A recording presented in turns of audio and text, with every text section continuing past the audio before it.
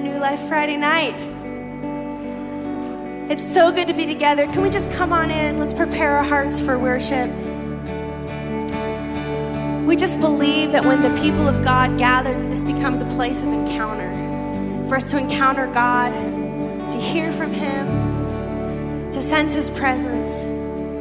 So maybe we could just all lift our hands in this room and come prepared. God, we want to hear from you.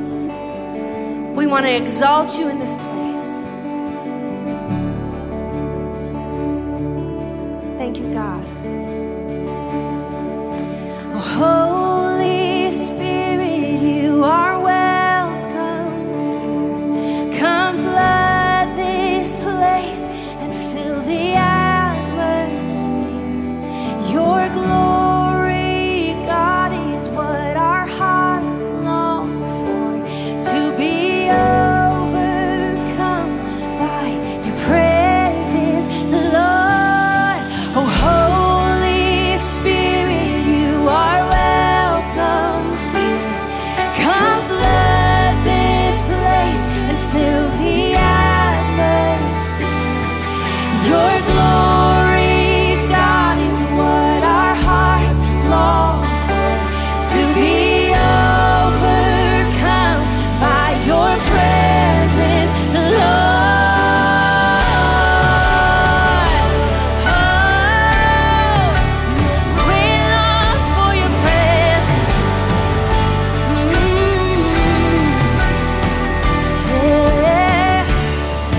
There's nothing worth more that could ever come close. Nothing can compare. You're our living hope. Your presence, Lord.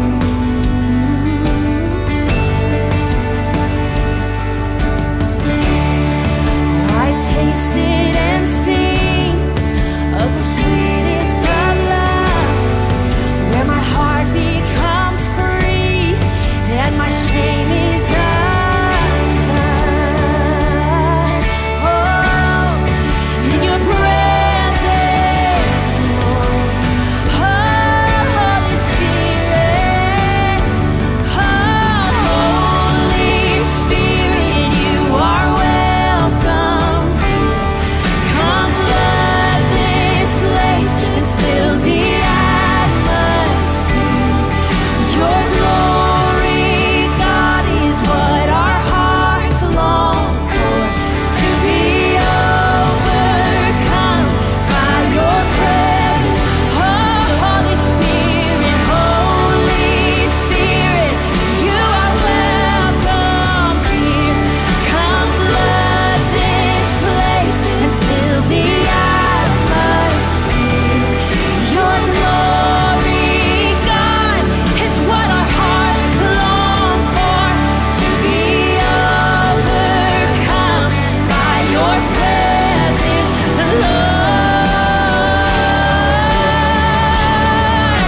Oh, we long for your glory.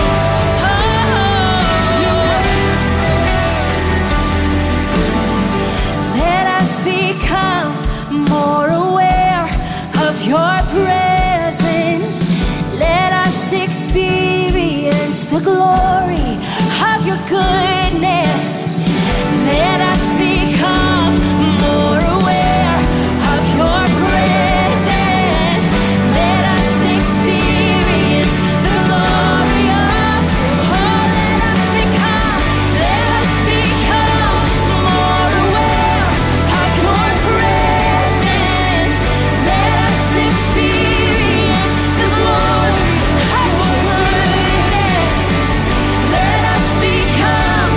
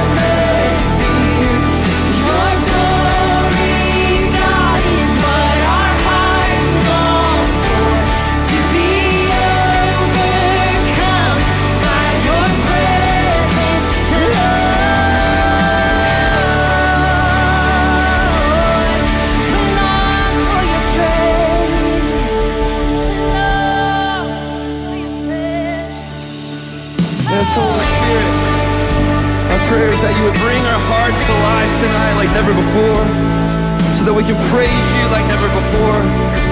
May we be found fully alive in your glory tonight. Wake us up, Lord, to sing your praise. Open our eyes to see your glory. Have your way. Have your way. Family, let's sing this together. We want to give you pure exaltation. Let's sing this together. Let's pray it. Open the heavens. Receive what is yours, Jesus. Receive what is yours. With all you have now. And worthy are you, God. Worthy is your name. Worthy of our praise. We worship you. And here we stand in awe. You deserve it all. Jesus, evermore we worship you. Let it rise, let it rise. Let his praises rise. Yeah. With hearts alive now, we say,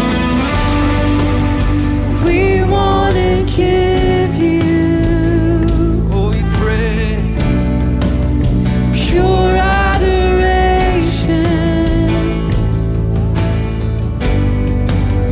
All our attention, Jesus. Receive what is yours, Jesus. Receive what is yours. Oh, and worthy are you, God. Worthy is your name. Worthy of our praise. We worship you. And here we stand in awe. You deserve it all. Jesus, evermore we worship you. Oh, we worship you. We bow down, we bow down. Oh, and we worship you. Tell them that tonight. The whole heart, Lord.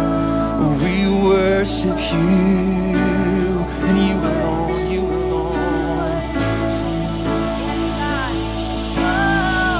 You silence fear and all shame. You conquered death and the grave. To you the glory, Jesus. You broke the curse of our sin. The life of heaven begins. To you the glory.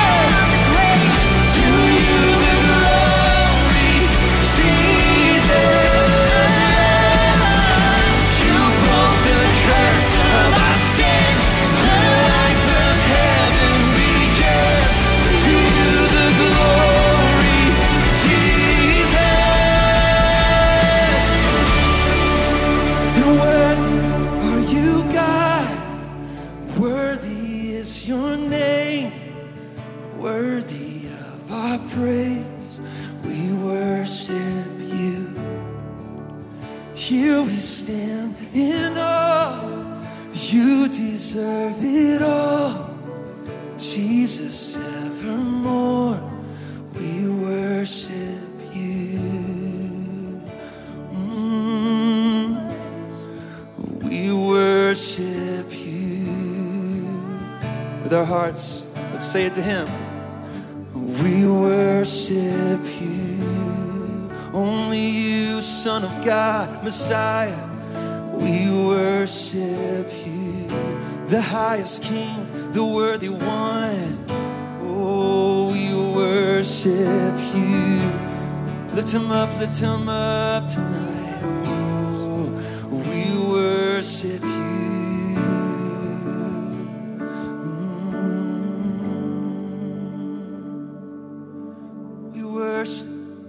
We worship.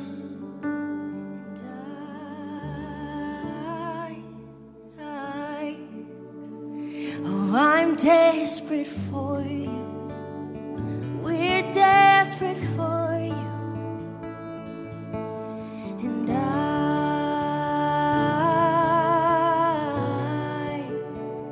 oh, I'm lost. Oh, we're lost without you.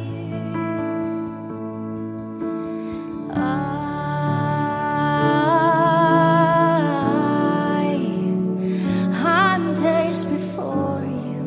More and more of you. Make it a prayer tonight.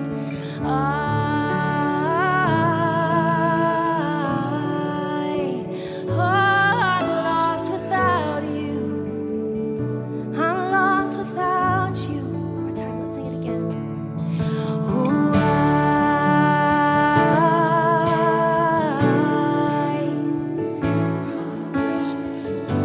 we are desperate for you. We're desperate. Oh, Jesus.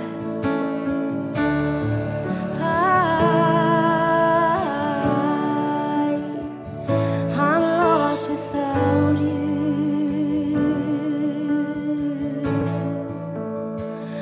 I'm lost without you. We confess that we're lost without you. We're lost without you. I'm lost without you. We depend on you, God. We're lost without you.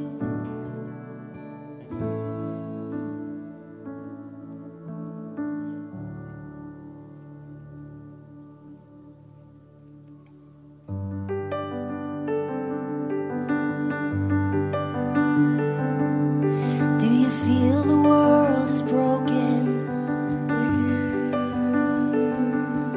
Do you feel the shadows deepen? But do you know that all the dark won't stop the light from getting through?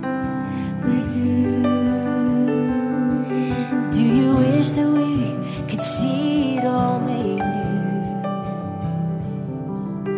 We do.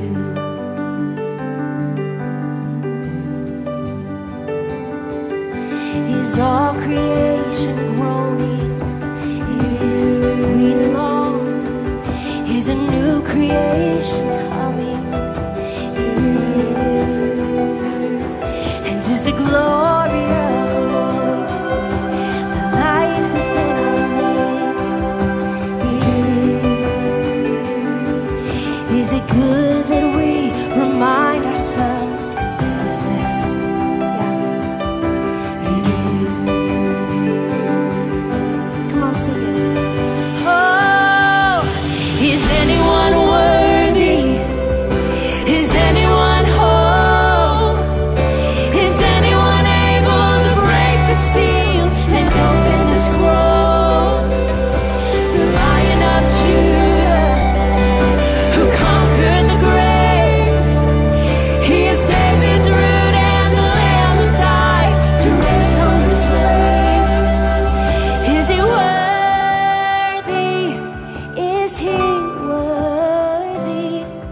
of all blessing and honor and glory.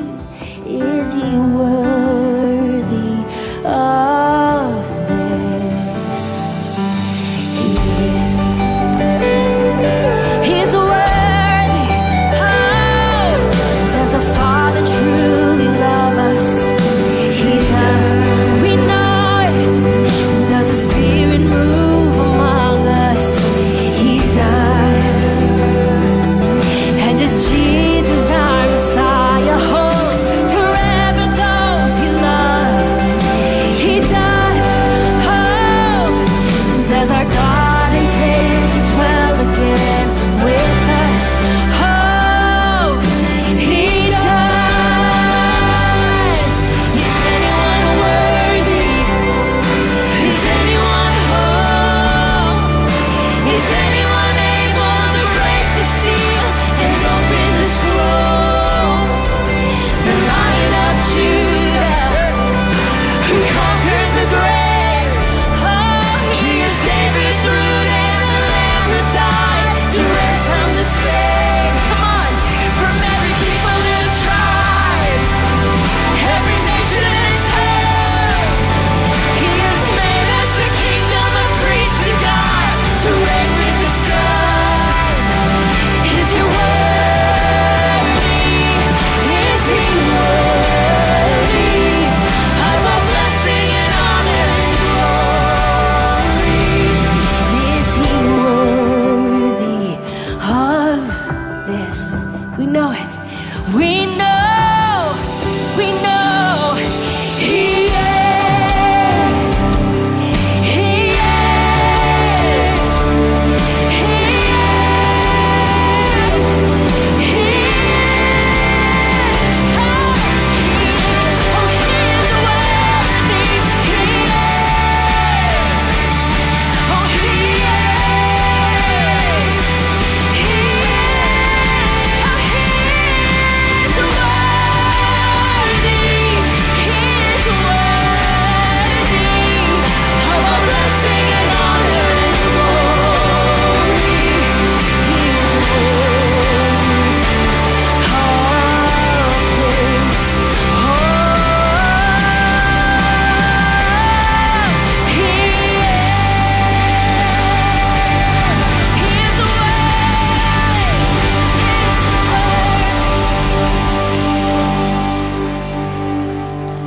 Tonight, as we come to give to the Lord of our tithes and offerings, I invite you, if you're part of this family, to join us in giving. I'm going to do something a little bit different here tonight than I usually do. I want to invite the New Life Friday Night staff team to come up. So Jordan, Matthew, Vincent, Alex, come on up on the stage. Can you give it up for the New Life Friday Night team? We got Abby here, and where's Vincent? Is he coming? He's taking pictures. He's coming. Here he comes. Okay. So, yes, we invite you to give of your financial resources, but that's just a part of the invitation. We want to invite you to give your lives within this place. And I wanted you to see our team because these people pray for you. They would bleed for you. They will show up in the hospital for you. I walk in the building and they're walking around this room saying, "Come, Holy Spirit, take care of this congregation. Take care of the people who need jobs in our congregation. Heal the sick in our congregation. Let the little babies rise up and worship you." They love you. And this team has given their lives to serve you and to pray for you. And so I wanted you to see them. Tomorrow is Jordan's 33rd birthday. Give it up for this lady. Jillian, come on. We got these for you. Give it up for Jordan, sweet woman of God.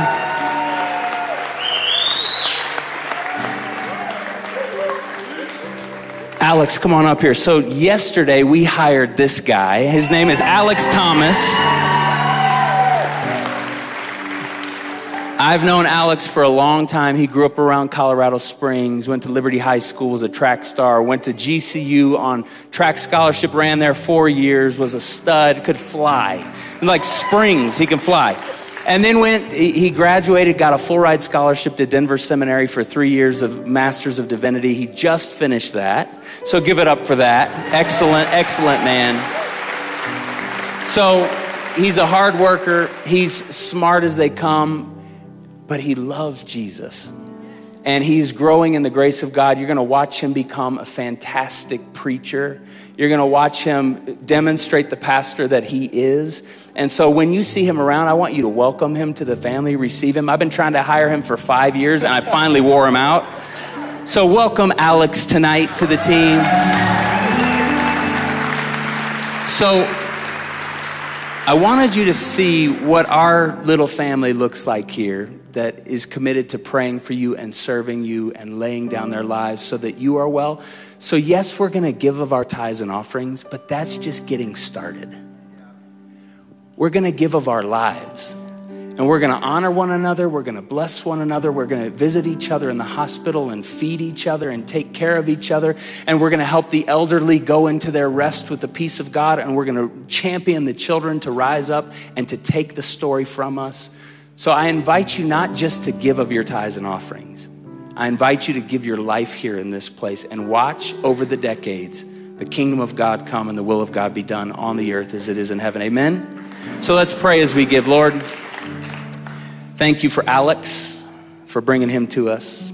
Thank you for Jordan, for her birthday tomorrow. We celebrate them. Thank you for this congregation. And thank you for a people committed to you and to one another. And we pray, Lord, as we give, that we would be found faithful over the decades. We pray that we would stay with the story of Jesus. We pray that there would be no needy ones among us because we live like the early church and we give of our resources and we give of our lives. Lord, let your kingdom come, we pray. We give you these gifts. We pray that you'd make them a blessing in our city and around the world. In Jesus' name, and all God's people said, let's continue to worship as we give. Let's sing Our Father. And our Father in heaven, the light of salvation. Oh, how good is he? The breath of Almighty before and behind me. Oh, how good is he? Our Father in heaven, the light of salvation. We say, oh, how good is he? The breath of Almighty before and behind me. Sing it out. Oh, how good is he? Everything, everything, with everything, for everything. Thank you, Jesus. Everything, with everything, for everything. Say thank you, Jesus. One more time, say everything, with everything, for everything. Thank you, Jesus. Everything we say, with everything, for everything. Thank you, Jesus. Let's lift them up together.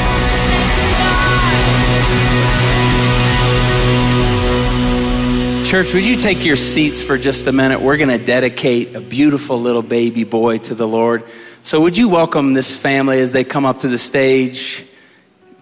That wasn't rhetorical. Could you welcome them as they come to the stage? Yes. The Roddicks, come on up. And all the extended family, come on up as we're getting ready. Some of you are wondering what we're doing here. We believe that life is a gift from God and that children are an incredible blessing. And so when God gives us children, we want to dedicate them back to the Lord and say, Lord, they're yours, have your way. And this couple is special. When Cameron moved to town, how many years ago? Probably a dozen. 12 years ago. We met right away. and started in a small group together and became friends, and then watched these two fall in love, and they got married out at our place, and I got to stand with them on their wedding day, and then here they are with their first little boy. And the house that they're raising him in is the house that we owned, our first house in Colorado Springs, where we raised Lillian and Wilson. So you are in a great place, my man. This is Elias David Roddick. And can you tell us how old he is? Almost 8 months. 8 months. Hi. And look at this family here. Got grandparents from both sides. You are rich to have these people here with you tonight. And little man, you are rich. Yeah, that's a good smile. So I'm going to anoint him with oil. Can I have the Bible, Jordan? Marissa, I'm giving you this Bible, Mom and Dad, because you're not just dedicating him to the Lord, you're dedicating yourselves to nurture and to train him up in the way that he should go, to read him the scriptures, to pray, to create a home, and you've already done it, where the glory of God is thick. And so take those scriptures and steep this boy in the story of Jesus. And so tonight I anoint you, little man. Yeah, it's gonna be cold. With oil, in the name of the Father and the Son and the Holy Spirit. Parents, could you press in and lay your hands on the family? Lord, church, would you stretch out your hands to Elias David? We thank you for this gift, Lord. Thank you for this gift. Children are a heritage from the Lord. Lord, we receive him into this family, this church family, this family of faith. And we thank you for awesome parents. We thank you that these two have committed their lives to Jesus and that they've followed you with all their heart and soul and mind and strength. And thank you, Lord, that you've given them this little man of God. And Lord, we speak life over Elias David. We rebuke the devil in Jesus' name. You have no authority over this one. He's been marked by the Spirit of God. He's been anointed with oil. This boy will follow Jesus all the days of his life. And we thank you from his earliest memories, even as he sleeps at night, he'd be like the little boy Samuel, and he'd say, "Speak, Lord, your servant's listening." That he'd love you with everything, that he'd have good friends. Scripture says that good friends are super important. He who walks with wise men will be wise. A companion of fools will be destroyed. And so we rebuke fools in Jesus' name. We drive them away. We thank you for surrounding him with great friends and great aunties and uncles and grandparents and extended family in the faith, that this young man would always be surrounded by the people of God. We thank you, Lord, that he's going to know his identity. In a world that is struggling, in a world that it doesn't know up from down, we thank you that this boy will be sturdy on his feet. He'll have equilibrium in the spirit. He'll know, this is my son whom I love. In him I am well pleased. We thank you that Elias David will be confident and secure in the man of God you made him to be all the days of his life. We pray that the joy of the Lord would be his strength. I sense there's a sweet joy on this boy. Let the joy of the Lord carry him forward. Let the blessing of God carry him forward. Let the peace of God carry him forward. Let the favor of God rest on him. Psalm 5:12 says, the favor of the Lord our God will surround you as like a shield. We thank you for that. We thank you that he'll be vital and strong and healthy all the days of his life. Lord, for mom and dad, that they would have wisdom at every turn. At every critical juncture, that they would have a prophetic word to know how to direct their son. The prophet said, when the Spirit is poured out in the last days, I'll turn the hearts of the parents to the children and the hearts of the children to the parents. And so we thank you that this home is marked by unity. And we rebuke strife and drive it out in Jesus' name.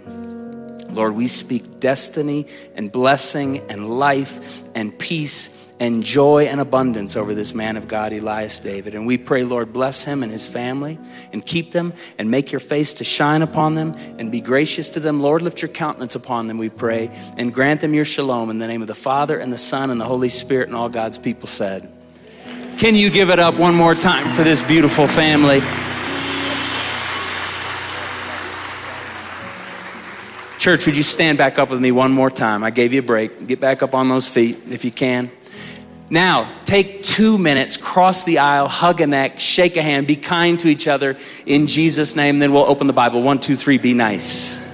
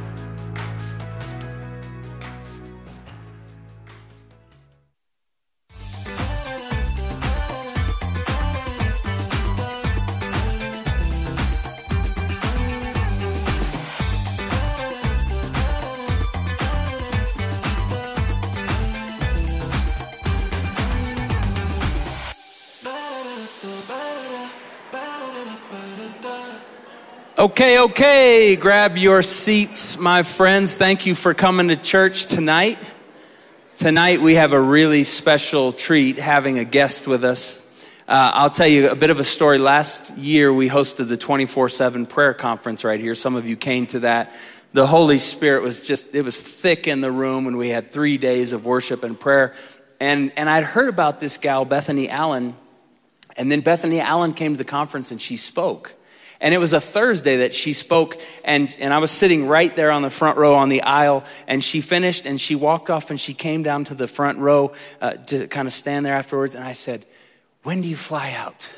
And I said, "Could you stay and preach that tomorrow right here at New Life Friday night?" And she's like, "Oh my gosh, I would love to, but I have to fly home." And I said, "Well, let's get the calendar out and have you back, because you have to come preach that here at New Life Friday night." Bethany is a seminary trained gal, loves Jesus. She's from Florida, but she lives in Portland, Oregon, and she's been out there at now 12, 13, 14 years.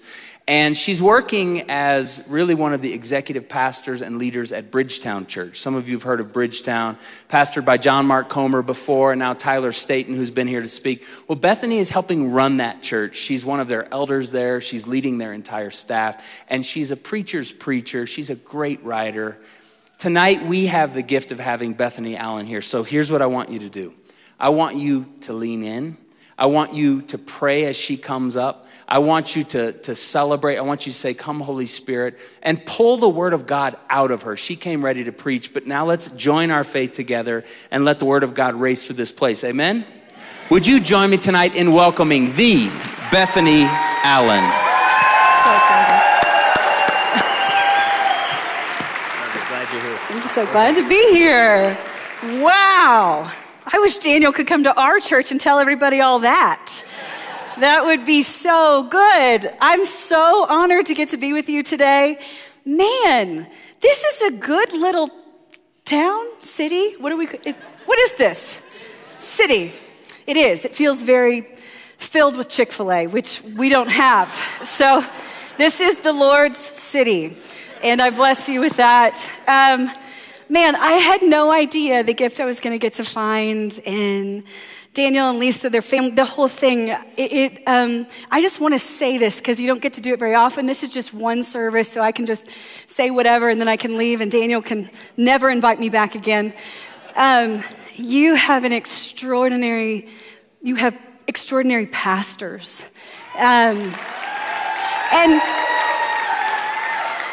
And people who come in, we're supposed to say that because it's polite and the work is hard. But I am not being polite. I'm slightly judgmental. That exists in me. As a full confession, we're family now. And I just have to say, I've just been so blown away by the hospitality and love and the depth of character that your pastors hold. It's extraordinary, and it has made this holy ground for me. As I've anticipated coming, God has raised my faith because of the leadership you have here. He's called me to greater holiness because of the leadership you have here. So when I got invited, I was like, oh crap, I'm gonna have to fast. All right, Lord. I don't know if we're allowed to say crap from the big screen. I apologize. Anyway, I'm from the South, so there it is, the dirty. I just want to say thank you for having me. I may not be back again, so this may be it. Thank you for having me. It is a deep honor at a spiritual level as well, and I'm so humbled to be in your house. I'm going to ask you to pray with me one more time, mostly so I can get my mind right, but also so that I can get my heart right, and I have contended for tonight, and I just want to welcome God's presence to hide me so that he can come and minister to you. So Spirit of God, we just say to you again, as we've done in worship and other times here in prayer, we're just here for you. That Jesus, if you don't come, if your spirit doesn't move, if you don't hide all that is broken in me and exalt all that is wonderful about you, this is just a waste of time. So Spirit of God, we turn our attention to you. With our frail and broken humanity, we still turn our attention to you and say, come and fall on us. Come and move among us. Let your word divide soul and spirit. We love you, Jesus. You're the aim of our affection. So come now and center us on you as we receive your words to us. We pray these things together in Jesus' name. Amen. Amen. Well, I was 14 years old, at least as my memory can recollect. I was 14 years old the first time I remember witnessing the heart and fidelity that can live in a marriage covenant. I wouldn't have been able to put words to it then because I was 14. But I will never forget the impact of seeing a love like I saw. It had been just over a month since my mom told my dad that she was leaving him after 25 years of marriage. A godly marriage, one that for many years centered around ministry and the church and faithfulness to the kingdom.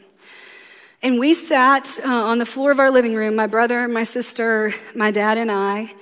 And with this uninterrupted faith, my dad led us to pray for my mom. And this wasn't the first night we had done so, because I'm fairly certain that running to Jesus was all my dad knew to do when all of this went down in our family. And the truth is, it was all we could do. But for some reason, this night for me stood out. It has stuck to me in a way that I still cannot shake. And it's funny to me how life is made up of a million seemingly insignificant moments, and yet they can often make the greatest impact on us. This one night, this one particular night, my adolescent soul somehow caught a glimpse of something that I now know changed me. That changed not only how I saw my dad, but how I would forever understand love and its power. That night, as my dad prayed, I saw this love on display that could somehow allow one to not only persevere in the worst of circumstances, but somehow also see and hold to a reality that was yet to exist. That night on the floor of our living room, I saw a fire and a ruthless fidelity and hope in my dad as he prayed very simple prayers, born out of union, riddled with tons of history and trust and layers of intimacy. And somehow, amidst our devastation and his confusion, and if I'm honest, humiliation, he was, in the truest sense, and in the way that a 14-year-old can understand it, a groom, somehow still bound to the well-being of his bride. Unwavering in his faithfulness to her, even as he sat in the realities of her faithlessness. And I did not know, I couldn't have known all the ways that the image from that night would shape my life or even my understanding of myself. But I do know that witnessing a love like that will force even a teenage soul to recognize that this kind of love and the hunger it produces in a soul is both ancient and universal. In his book, From Here to Eternity, Frank Viola says that we were all born into a romance, one that he says exists at the heart of the universe. This cosmic idea of romance when it comes to the human souls, of a persisting love, it's not a new one. In fact, every human story begins with this truth, and we see that alive and well from ancient Greek to Eastern Asian mythology. We see that the story of created beings transcends religion or worldview and bears witness to life meant to be lived in union with someone or something else. From philosophers like Plato and psychiatrists like Carl Jung, each have spoken to the very real ache within the human soul to both give love and to know love. And while this cosmic reality is sometimes compelling, for most, it has pointed us to the deeper questions found at the heart of any good romance, whether we've said them or not. And those questions are, who am I in this story? And what does happily ever after look like? It's fair to say that on almost every page of the scriptures, we see an unbroken thread of the theology of this cosmic ache. In fact, we, as followers of Jesus, we hold to, I believe, the most stunning picture for this transcendent romance. And that is of a bride and a groom. And it all starts for us, at least, on page 1 of the Bible. Now, I grew up Baptist. I feel like I'm coming home a little bit. You know what I'm saying? Not here, but here in Colorado Springs. That said, I love the Bible, and so I'm going to nerd out a little bit. Can you handle that? We're just going to nerd for a minute together. we're going to pull on this thread that we see in the scriptures, and we're going to revisit what I suspect most of us are familiar with when it comes to this narrative. But I want to pull on this thread because I believe the scriptures are alive and active. They're able to speak to us and pull out of us the things that we are meant to see and know and understand and perceive. And it's my hope that as we lean back into the text, as we lean back into the scriptures, that somehow we'd be able to see ourselves again, maybe in a new way, in this romance. That we would see and find ourselves somewhere in the great story of the soul and wonder together at what it means to know a love like this. So, to start, are you ready? Deep breath. I feel like you're all biblically deep, so I feel like maybe your breath needs to be more shallow. In other places, I gotta tell you, it's a big inhale, you know? I'm from, solid West Coast, so we're trying to do deep breathing there. We're gonna do this in 5 movements. We're gonna do it through creation, the prophets, Jesus, the church, and a wedding. So, after we look at these, then we'll talk about what it means for us. So, you ready to begin movement 1? If you're taking notes, this is it. I only have a few of these, so here we go. Creation. In Genesis chapter 1, we find God creating. And it's here that he, in so many ways, is holding up a picture of what life is meant to be. It's this narrative. It's a witness to not only who he is, but who we are in light of him and what it means to live life with him. And in Genesis chapter 1, verse 26, we find these words. Then God said, let us make mankind in our image, in our likeness. So God created mankind in his image. In the image of God, he created them. Male and female, he created them. You familiar? Yeah.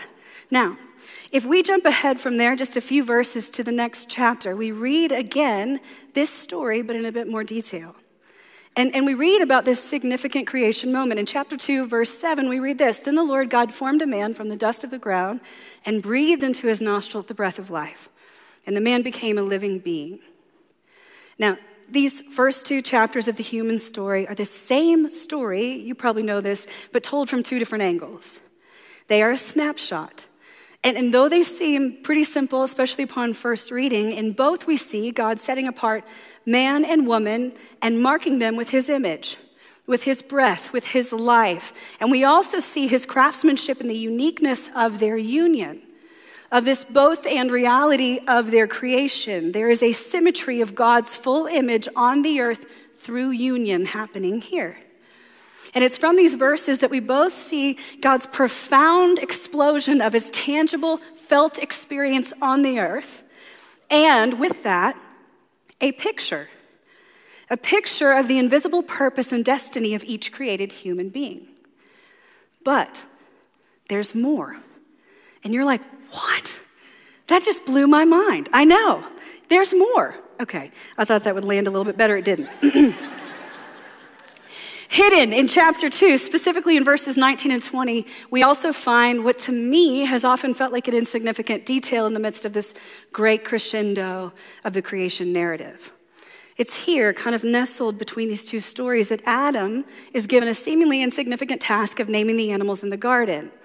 And it's in this moment, this bizarrely small vocational moment, that we find God letting Adam feel his own deep longing, letting him feel the nuance of his created being, and to experience within that longing a desire for a partner, an actual counterpart, what we would call a bride. In this ache, this cosmic ache, we find ourselves zooming in on as representing something deep within his design, something deep within our design. You see, God lets Adam feel his own divine longing, his image-bearing calling out, and he also lets Adam search for that in every created being on the earth without actually finding it. Until, at the end of his search, in verse 18 of chapter 2, we read that God says it's not good for the man to be alone, that he will make a suitable helper for him. Now, suitable helper is better translated opposite him or a strength equal to him. So here, in the middle of God's picture of life as it was meant to be, in the midst of Eden, we see this finale of God bringing 2 together for the purpose of imaging one. We see similarity and we see difference. We see a bride and a groom. And this image is meant to point us not only to the relational union with others we were called to on this earth, and I'm not just speaking about marriage, but to the greater picture of the perfect eternal union we were all designed for. This image is telling us a story about who we are, but also about how we are to live, how we are to know the gift and the power of our purpose. Though seemingly small picture, is an invitation for each of us to know and experience what we all want most: life to the full. A wedding, to put it simply, it starts the human story and it sets into motion for all created beings the familiar ache and longing for a love that brings fulfillment, and not just to the heart, but to the soul.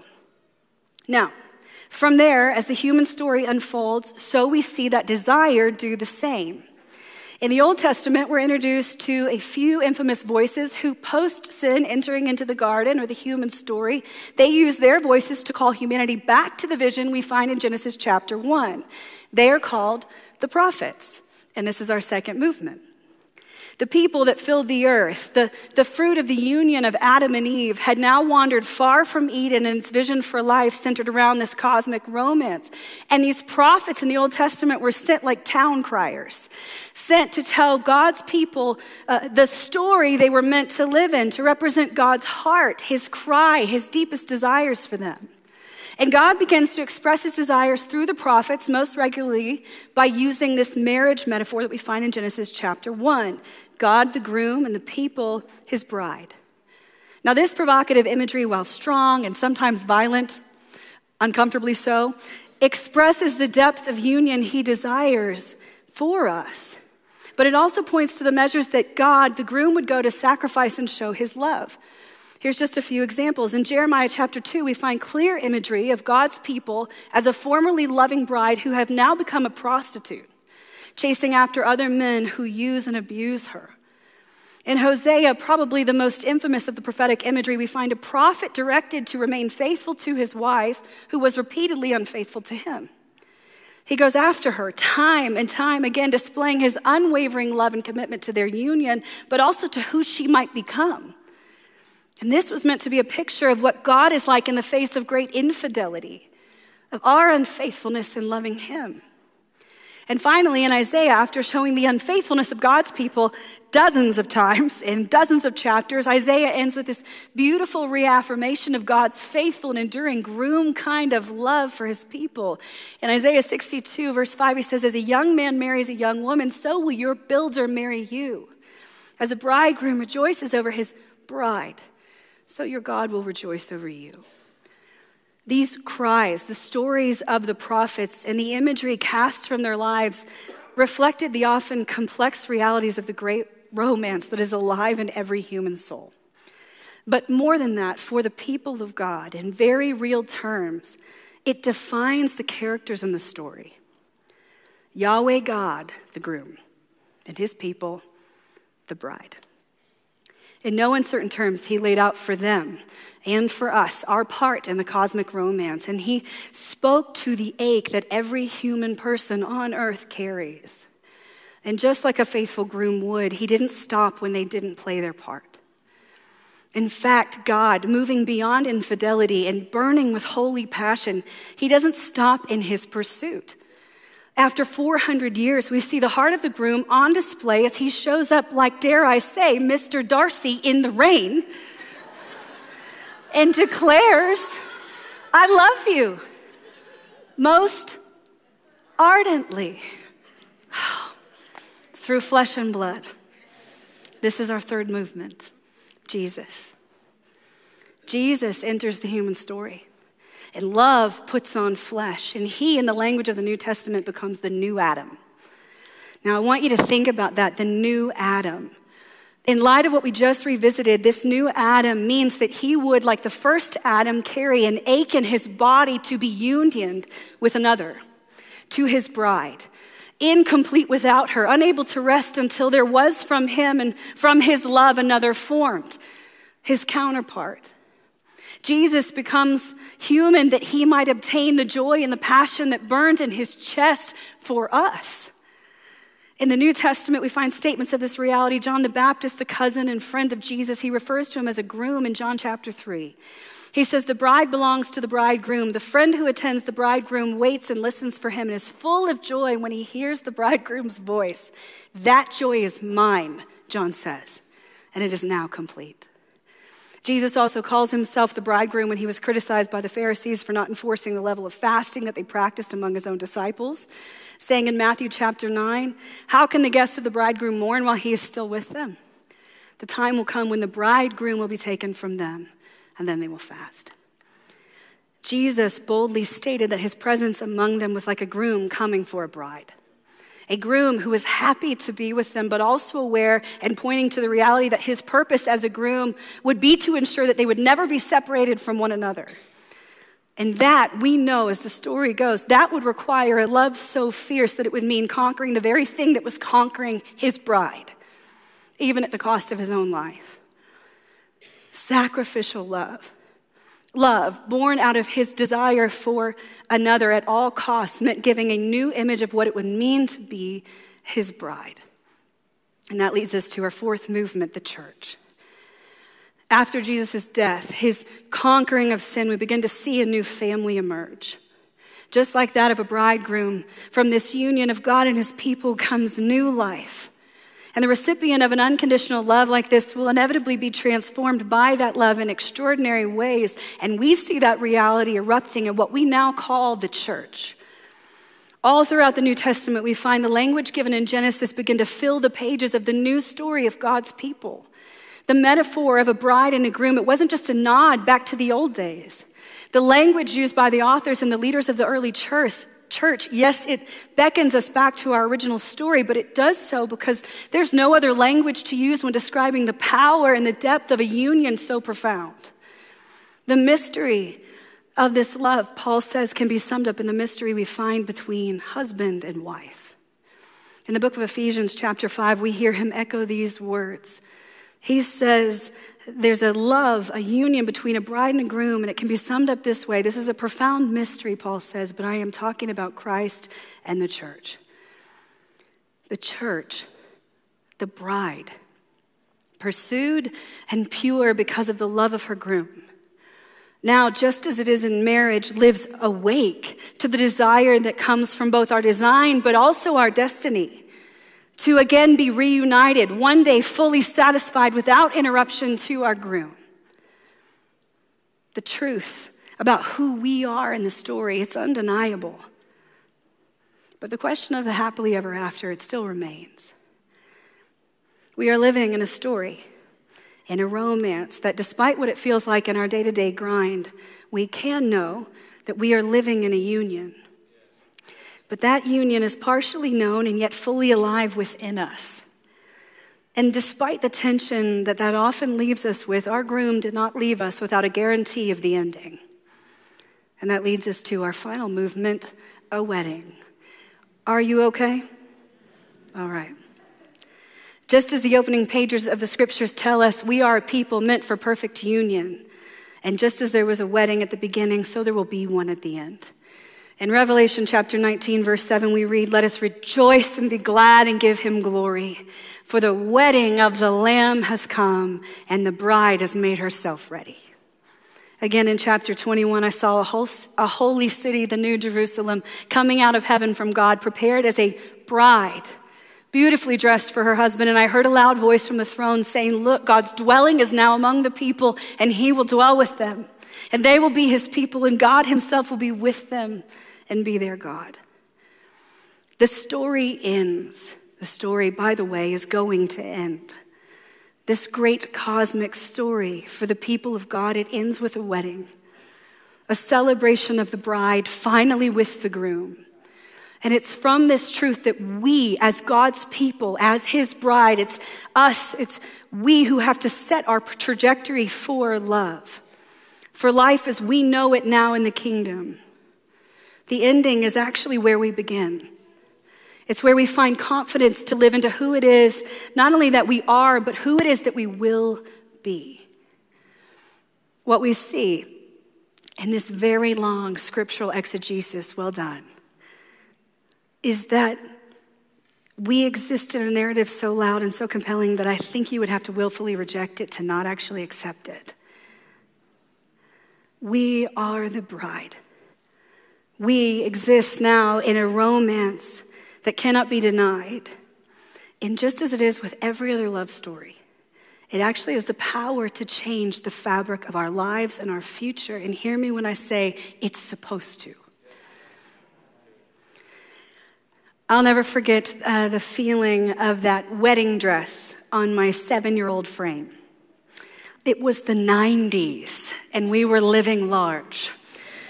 There used to be, at least in Florida, please don't send me an email, these dress-up places you could rent out for birthday parties. Anyone? Yeah, and so you'd spend hours pretending with your best girls about what life would inevitably look like one day. Again, probably a Florida thing, and I'll own that. Anyway, dress-up was a thing, and when I saw the wedding dress that was one of our options, you better believe I was the first one in line. I was living prophetically, yeah? That was supposed to be funny as well. Don't feel sad. I feel like you felt sad for me, and that's okay. Some of you should, if you're single and over a certain age. Okay. As I finished putting the veil on, because I got to wear a veil as well, my 7-year-old body completely swallowed up by the grown-up dress. I distinctly remember thinking, is this what a bride feels like? And my mind ran wild in that moment, imagining the tall, dark, and handsome groom that would probably look like a mix of Prince Eric from The Little Mermaid and this cute guy from my Sunday school class named Aaron Ivey. And I genuinely wondered what it would be like to walk down the aisle and marry him. That dress that swallowed me that day, it did not make me a bride. But it did give me vision for what it one day might be like. This story, this narrative we find in the scriptures, it's what scholars call an inaugurated eschatology, which simply means an already and not yet reality that's at play. And it is meant to give us vision not only for who we are, but for what we will one day know in full.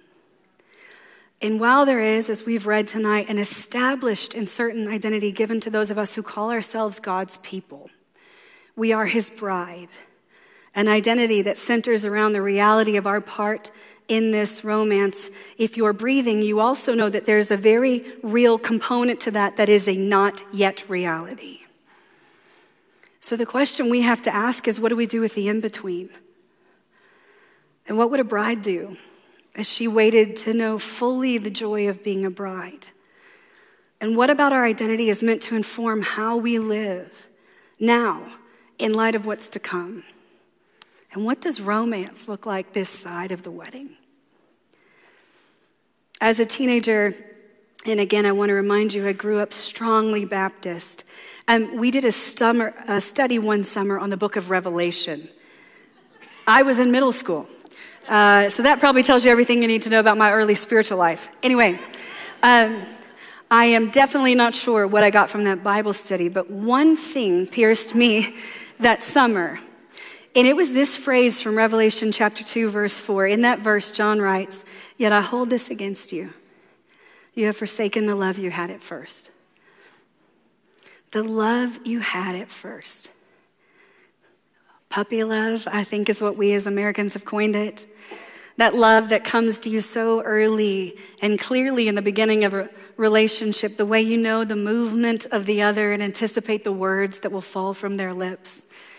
The beginning of the story where a new identity emerges as it wraps itself in another in the form of a relationship, and a new intimacy begins and brings to life the power and the ache of love itself. The love you had at first. This language points to something that's meant not only to drive us towards relational intimacy, but to remind us of who we are in light of the one we love. And my best guess, as a very young pastor, is that maybe this is where we start. With considering and embracing the truth of our identity, but also the fullness of the gift that the intimacy brings. Identity and intimacy. This is where we find life at the center of these great biblical metaphors that have flooded the page of the scriptures that we've heard and perceived tonight. And the truth is, how we understand identity and intimacy and how we live into them, that changes everything. That shapes and changes our reality in a way that nothing else can. So let's just do a bit of a case study. Identity. Our identity as a bride. I just want to help unpack this for us. Bride. This is a term distinguished from wife. It is an identity that centers not on a formal contract, but on being the center of someone's affection and love. Bride. It is an identity that is intrinsically connected and tethered to her counterpart, the groom. There is not one without the other. Bride. It is an anticipatory term. In every definition of it, it connects to something that is about to happen or has just happened, not something that has been. A bride is the object of someone's love, and it's that love that animates her truest identity. How she shows up not only to her groom, but to the world. How would living as though this were true actually change how you showed up in the world? How would it change how we lived if we actually believed these realities? Being the object of one's love, as any of us who have been in love knows, it changes not only how we see ourselves, but how we actually move through the world. Living as though you are loved, it's one of the greatest forces on earth, and it doesn't come all at once. It actually usually requires a bit of waiting. You see, at her core, one of the bride's greatest and most defining acts is waiting. Waiting is part of the narrative of the story found within this romance, and it's important because it's connected to who we become. You see, waiting has the power to either define us or to diminish us. Now, that's just a bit on identity. Let me just speak to the intimacy side of things for a second. The intimacy that comes with being a bride is equally as distinct, I think, as the identity given to us as bride. If the identity of a bride is being loved, then the intimacy that comes with being a bride is love aimed at someone. It's marked and activated by union, by the pursuit, the promise, and the patience of a groom. It is the regular exchange of knowing and being known, of becoming one. And at its core is hope, the anticipation of coming good based on the character or the nature of another. When my mom left, we had no idea how long it would take to see her return. And just like in any relationship, I saw my dad fluctuate between the ache of waiting, filled with longing and desire and hope, to seasons of depression and grief and boredom. You see, fidelity, especially over a long period of time, is boring. Some of you married people are like, amen. It's okay, you can just speak it out. We're free here, we're family. In the space of waiting, of the mundane, so many of even the best romances become indifferent towards the gift that it is. Fidelity is the space in between. And it's from this place that, while often dismissed in the mundane, we find the birthplace of a potential of life, the life that we hope to live and the love that we hope will fuel us in that life. There is significance to our fidelity, and I just feel like I need to say that again. Your faithfulness in this community, the faithfulness many of you have stewarded through absorbing much. There is significance and power in your fidelity. There is significance in the day in, day out union with God and with this community, because where we direct our desire will ultimately shape the relationship we have and how we see ourselves in it.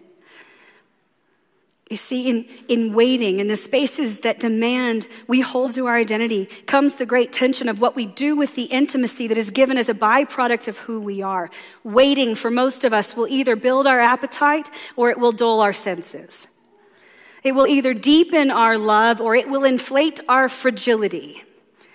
It will either reveal the nature of our deepest hope or it will illuminate our greatest fears. Waiting for the church, for us, for this community. It's at the core of a bride's identity, but how we wait and what we do with it, where we set our gaze and where we place our hope and how we fan it into flame, it will determine the kind of intimacy and goodness we know as we wait. A few minutes ago, I asked a few questions, things like, what do we do with the in-between and the now and the not yet reality? And how do we live in light of what is yet to come? And what does romance look like this side of a wedding? These questions, each of them holding not just an abstract or observable curiosity, but a confronting one if we are actually willing to ask them. If we're actually willing to consider them. And I just have to say, because God's been all over me, we have to. We have to ask, what do we do with this? And then we, church, have to give an answer. Because each of us tonight, well, maybe holding a desire, and I know that's true, to experience this kind of love that we hear preached about week in and week out, to be in worship and crying out and pouring out to God all that he's worthy of, to have these experiences and encounters with the love of God. All of us, we desire to know that at least at some level, if we're God's children. But the truth is, we also know the reality of the mundane, of the fidelity of this marriage that we find ourselves in. We do. We know the wrestle of wanting a wild romance, only to discover, like in all our other relationships, we often better know how to manage or mitigate or minimize the ache in the name of not having time or not having something good enough to aim at, in the name of the comfort of what has been or what's working, more than we know how to actually foster what we actually want. And I would love to tell you I'm up here righteous. I cannot remove myself from this equation because after 20 years of ministry, don't do that math, and 30 years of loving Jesus, don't do that math. I got saved at 0. I recognize that my desire, though honest and real, and it is honest and real, it isn't and it never will be enough. You see, desire, and hear me when I say this, it demands discipline if it's ever going to be a realized joy. Desire, it demands discipline if it's ever going to be a realized joy. And if we want to live as we were meant to, if we want to live in the gift of our identity, even if we know enough tonight to say, I just want to live in the reality that I am a bride, fully loved with someone's love aimed at me 24/7, then we're going to have a container, a pathway to intimacy that we most deeply and innately desire. And the container actually has to be big enough to hold the wildness of that love it possesses. And I feel like I just need to say, God's love is wild. It should feel wild. It is like a burning, raging fire that doesn't end. So the container has to be big enough to hold that reality. And also it has to be strong enough to hold the ache and the mundanity of love. That's not lost on God. The container has to be able to aim our hope and our desire towards the only one who is actually worthy of it. The container is and will be essential. Sometimes in the church we do this math where we're like, we want the presence of God, but we will not do the discipline to get there to it. And the invitation here is we lean into our identity as God says very clearly in the scriptures, this is who you are. But for you to know the fullness of the gift that I have for you, it's going to require something of you, just like marriage. Just like any relationship, it's so gosh dang annoying. But it's necessary. And I'm just going to offer you my brilliant Bridgetown, John, Mark, Homer, best. Let me tell you what that container is. Are you ready? Get your notepad out. Prayer. Prayer. I want to be clear, though. The prayer I'm talking about isn't just the sweet good morning and good night, or a quick hello or good night kind of conversation with God. The kind of prayer I'm talking about is the kind that involves late night conversations and delirious laughing sessions. It is the kind, thank you. That's what it should sound like. It is the kind of prayer that is slow and that marks especially tender moments like we find upon waking next to someone when language is unnecessary but so much is being said. It is the kind of prayer that includes details and desires and dreams, those things we carry day in and day out with the one that we love. It is the kind of prayer that is costly, that demands time and presence and faithfulness. And it's the kind of prayer that through exchange after exchange and showing up after showing up, through sacrifice and wrestle, through the mundanity of fidelity and the day in, day out showing up that strips us of everything that we are not and calls forth everything that we are. It is that kind of prayer that we're to go after if we actually want to encounter and remember who it is that we are. Prayer, Mother Teresa once said, enlarges the heart until it is capable of containing God's gift of himself. Prayer is the language, it is the vehicle of the greatest expression of love. It is how we know the groom. It is the bridge that connects us most deeply with the heart of the bride, and it is the only thing day in and day out that will aim both our hearts and our souls towards the one who will both now and one day fulfill and empower and illuminate and reveal the fullness of love we were meant to know and that we ache to know. It's the simple prayer. It is the vehicle that we use to set our eyes, to live with the face of our groom in view. Because can I just tell you something real personal? I'm so single. I think the theological term is single as a Pringle. And sometimes I imagine what it would be like just to know the face of my groom and what that would spur me on to as I pray and contend for my family, as I pray and contend for my children. With the face of your groom in view, reality begins to shift. Faith begins to rise. And we remember who we are and how we are to live. It is a place of dependence and it is a place of strength. It is the place where we realize we can and will do anything for love. The invitation tonight is not just to remember who you are and what you've been called to, but if I haven't beat that drum, let me beat it now. The burden I come into your community with tonight, the thing I've been contending for, is that you would know the gift of the relationship God has given you, intimacy now. I feel like the Spirit kept saying to me, it's now. It's not for later. The Spirit, there's more here now for each of you. There's more understanding of who you are and the great romance and the great wildness of the kingdom on offer for your community. And I'm no prophet nor daughter of a prophet, but I can tell you that this is the thing that burns in the heart of God for you, because I've been, remember, fasting, praying, contending, because I'm scared to come here. And so I did, and I just sensed this is what God has for your community. So I want to bless you to know there's more. There's more. And it's so easy. And it's so good. Now, I have to end because I've probably gone 28,000 minutes over. But here we go. Matthew chapter 25. Read it in your quiet time this week. Hoping you're having one. Anyway, Matthew 25. That was encouragement from a spiritual formation pastor. In Matthew 25, just before Jesus' betrayal, Jesus begins to tell the parables, these beautiful parables, pointing the hearts of his listeners, in particular to his disciples, to their new and coming reality of waiting, of this in-between, of this now and not yet reality. And he says, you're about to enter into it through telling these stories. And Jesus starts his particular story out by talking about 10 virgins, a group of women in the story meant to ready themselves for the arrival of the groom. And he tells them to keep their lamps burning, to be ready for the moment of the groom's arrival. And 5 of the virgins, he tells us, were ready, while the other 5 we read were not. You see, in Jewish tradition, after the proposal by the groom, the bride would not actually know the day or the hour of the actual wedding ceremony. The groom, with some of his close friends, would at some point leave his home and go to the bride's home, where they would experience various ceremonies followed by a procession through the streets after nightfall, leading them back to his home.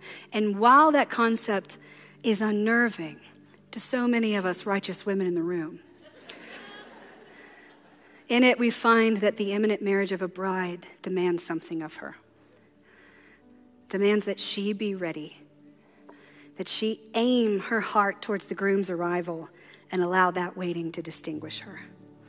The difference between the 5 virgins is where they aimed their hearts. And so I have to ask you before I get pulled off this stage, where is your heart aimed? And how would aiming it again and again at Jesus change your reality? Where have you set your hope? Where are you cultivating an intimacy that moves you beyond the present that you can control to a place of faith? My family story didn't end as you'd imagine. It was 7 years before any of us would hear from my mom again. But in the years that followed, as I've gone back to that moment I told you about earlier 100 times, I've realized something I didn't know then. My dad wasn't just a noble, faithful husband, and he was. He was so much more than that. My dad, a pastor for 40 years, through prayer and after so many years of following Jesus, knew what it meant to be the bride and knew the love and fidelity of his groom. He lived as though he knew who he was in the story, and he lived as though he knew how it all ends. He knew his identity of being the bride, and because of that, he also knew what it meant to live like a groom. We are the bride of Christ, a term that to so many of us can feel so abstract and archaic, and yet it is the identity meant to shape our lives and our destiny. At weddings, we all love to look at the face of the groom as the bride comes down the aisle, don't we?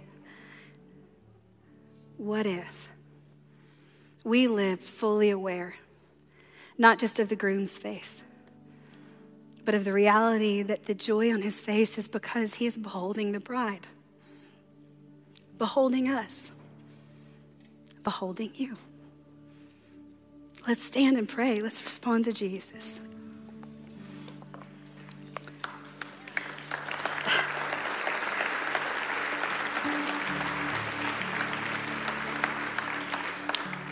The best prayer I've got, God, is Holy Spirit, come. Holy Spirit, come. Come and speak. Keep our hearts open. Help us to be faithful now in responding to your invitations by faith. Thank you.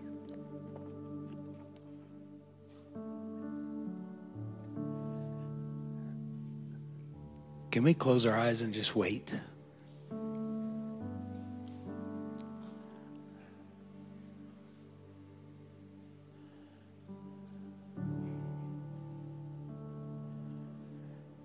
It almost feels profane to be in a hurry.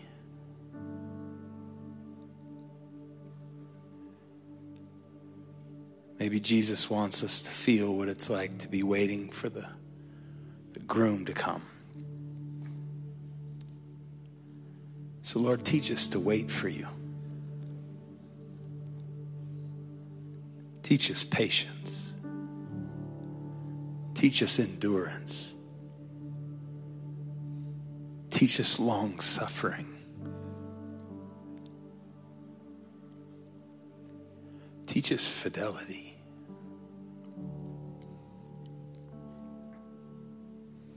In a world that is so fast and so impatient, Lord, teach us to wait for you. Isaiah's words in Isaiah 40 is coming to my mind. Those who wait on the Lord shall renew their strength. They'll mount up on wings like eagles. They will run and not be weary. They will walk and not be faint. Really, actually, some of the way you're going to get your power back is by learning how to wait. So Jesus, we invite you to teach us that. I want to call our communion servers to come down because we're going to practice by faith the wedding supper of the Lamb. Revelation 19, the story ends at the table, at the banquet, at the feast of the wedding, and the groom and the bride together. So that's what we're going to practice by faith here in communion. So if you're new with us, we come through the room. We come and get communion elements, go back to our seat as we worship. I'll hold that there, and I'll come back here in just a minute after you've all gotten your elements, and we'll practice this, receive this together. Come and worship Jesus.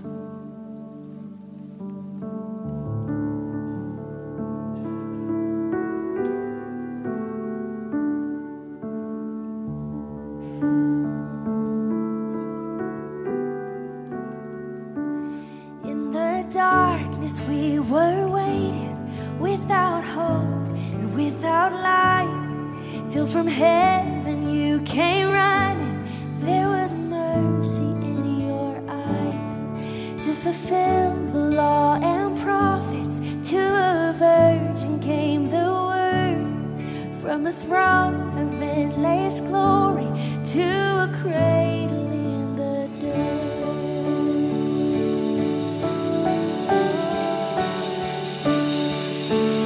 Praise the Father, praise the Son, praise the Spirit, three in one. God of glory, majesty, praise forever to the King of Kings.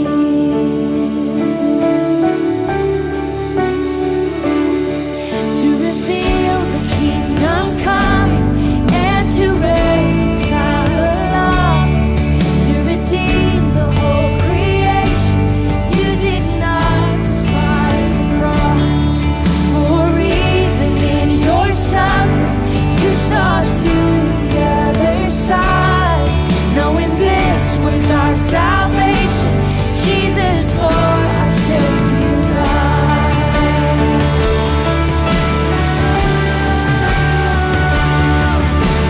Praise the Father, praise the Son, praise the Spirit, three in one.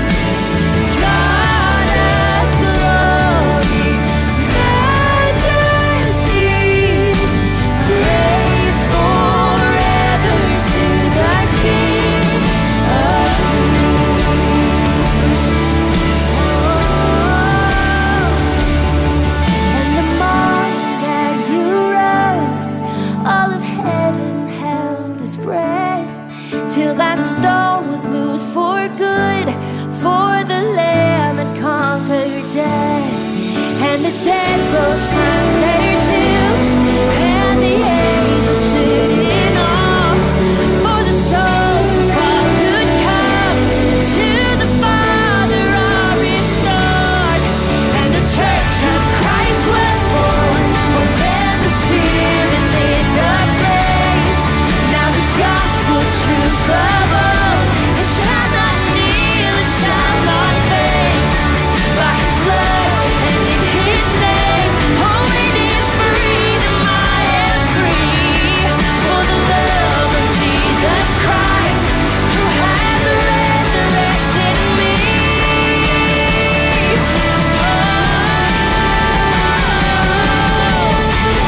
Praise the Father, praise the Son, oh praise the Spirit, three in one.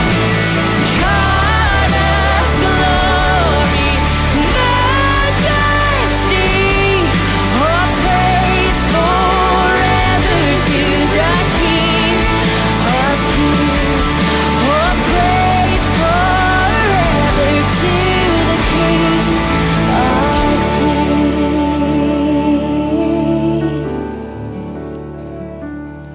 As you get your communion elements ready, team, can we go to Is He Worthy? You can switch keys. Get us to the bridge of Is He Worthy for us to vamp after this.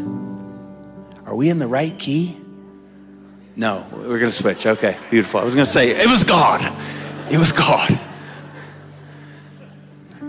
Bethany, keep our lamps burning. I just hear that. Keep our lamps burning. Keep our lamps burning, because we have to wait.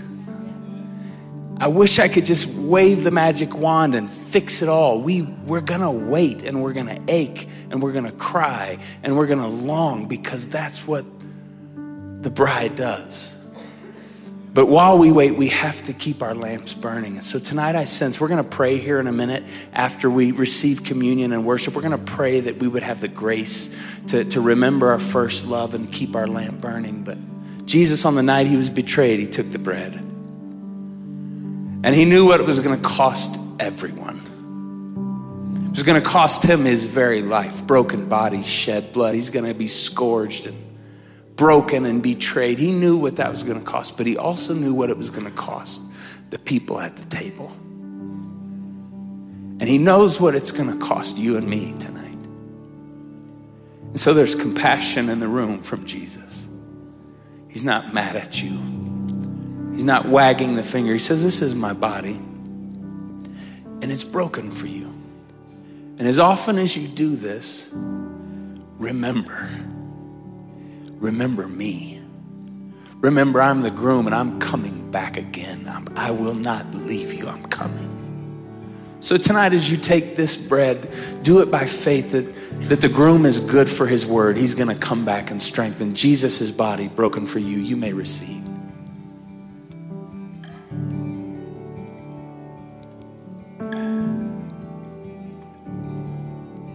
Bethany, would you come up here as we're about to receive? We're going to pray and then sing. On the same night, he took the cup of wine and he said, this cup is the new covenant given in my blood.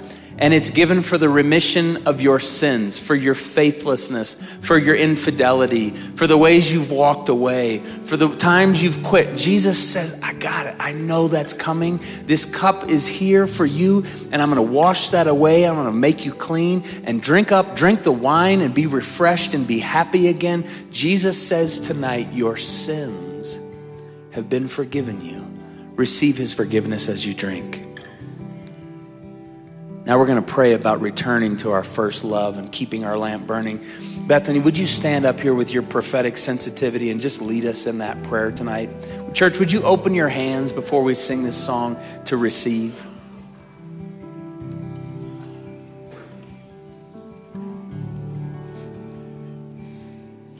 Jesus, I would ask even now that there would be a holy interruption and disruption to even our paradigm for how you speak to us or how you relate to us. I just pray, Father, as I even prayed earlier this morning, that there would be an expansion of the holy imagination that we have towards you and for you. Would you pour out now, even as we're singing these words, these declarations of truths, would you begin to expand imaginations for the possibility and the realities that your Spirit can bring?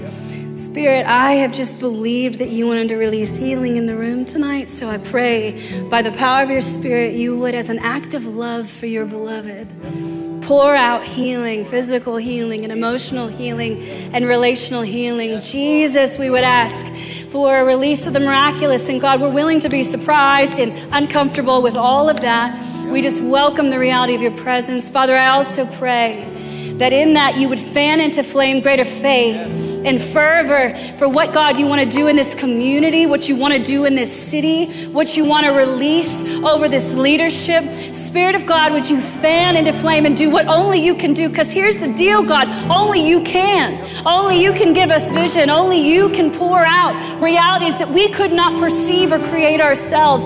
So God, I don't need some show.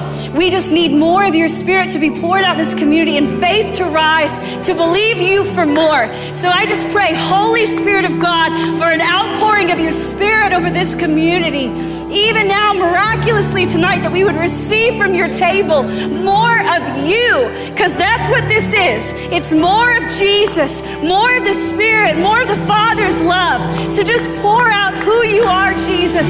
And we say by faith, with fear and trembling, we will receive your portion. And God, we ask that you would help us where we can't. So come, Holy Spirit, rest upon us now as we worship you. I pray, Father, you'd push back the enemy, even as we make these declarations, that he would be bound once and for all from certain minds and hearts and bodies, and that you, God, would release faith again and healing in the life of your Spirit. We love you, Jesus. If you did nothing else for us, but give us the life of your Spirit through your death, burial, and resurrection, that would be enough. So we worship you and you alone, King Jesus. Pour out your Spirit, reveal who you are in deeper ways, I pray. And I ask by faith now in Jesus' name. Beautiful. Is anyone whole? Is anyone able to break the seal and open the scroll? It's only you, the Lion of Judah, who conquered the grave. He is dead, he is rooted, and the Lamb who died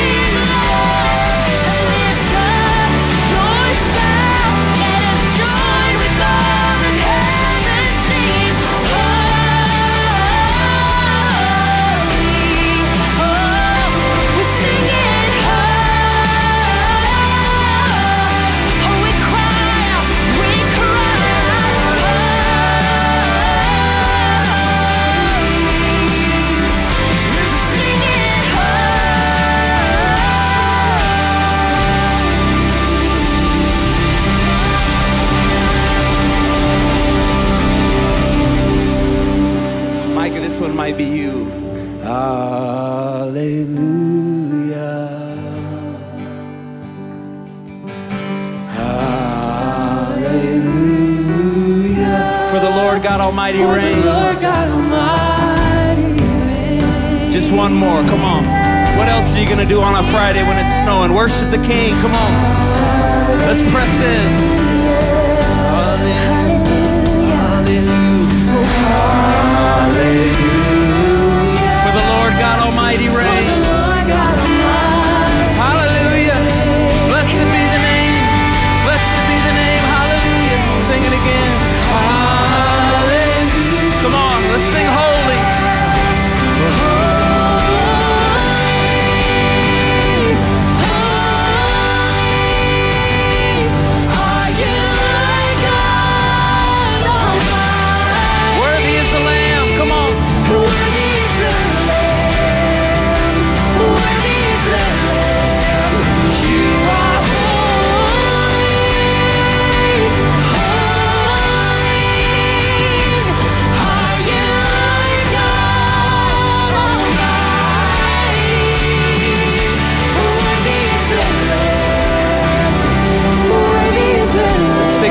One more time right here.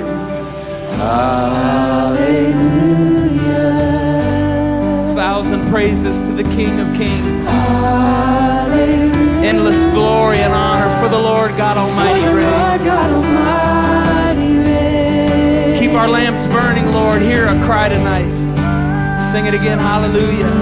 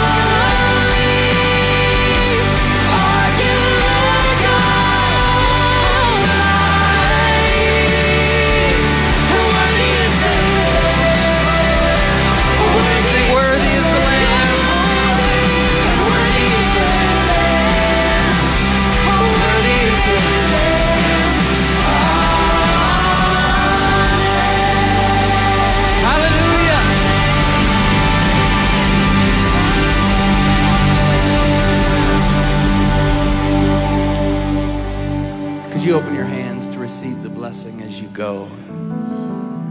May your lamp burn bright this week. May you learn how to wait and receive your strength this week. I pray may the Lord our God bless you and may he keep you. May he make his face to shine upon you and be gracious to you. And may the Lord lift his bright smiling countenance upon you and all of your people. And may he grant you his shalom, his peace tonight in the name of the Father and the Son and the Holy Spirit. And all God's people said, amen. Can we give God thanks for what he's done here tonight? Real quick. I know I kept you long. I'm not sorry. Okay, real quick. Can we say thank you to Bethany Allen tonight? Our prayer team is coming forward. One other thing, we've got a Military Connect group right after this out in this hallway in room 160. Carson and Morgan Roberts are going to be leading that. So if you want to swing by, any of you, Military Connect right out that hallway. Go from here tonight in God's grace and peace. Much love.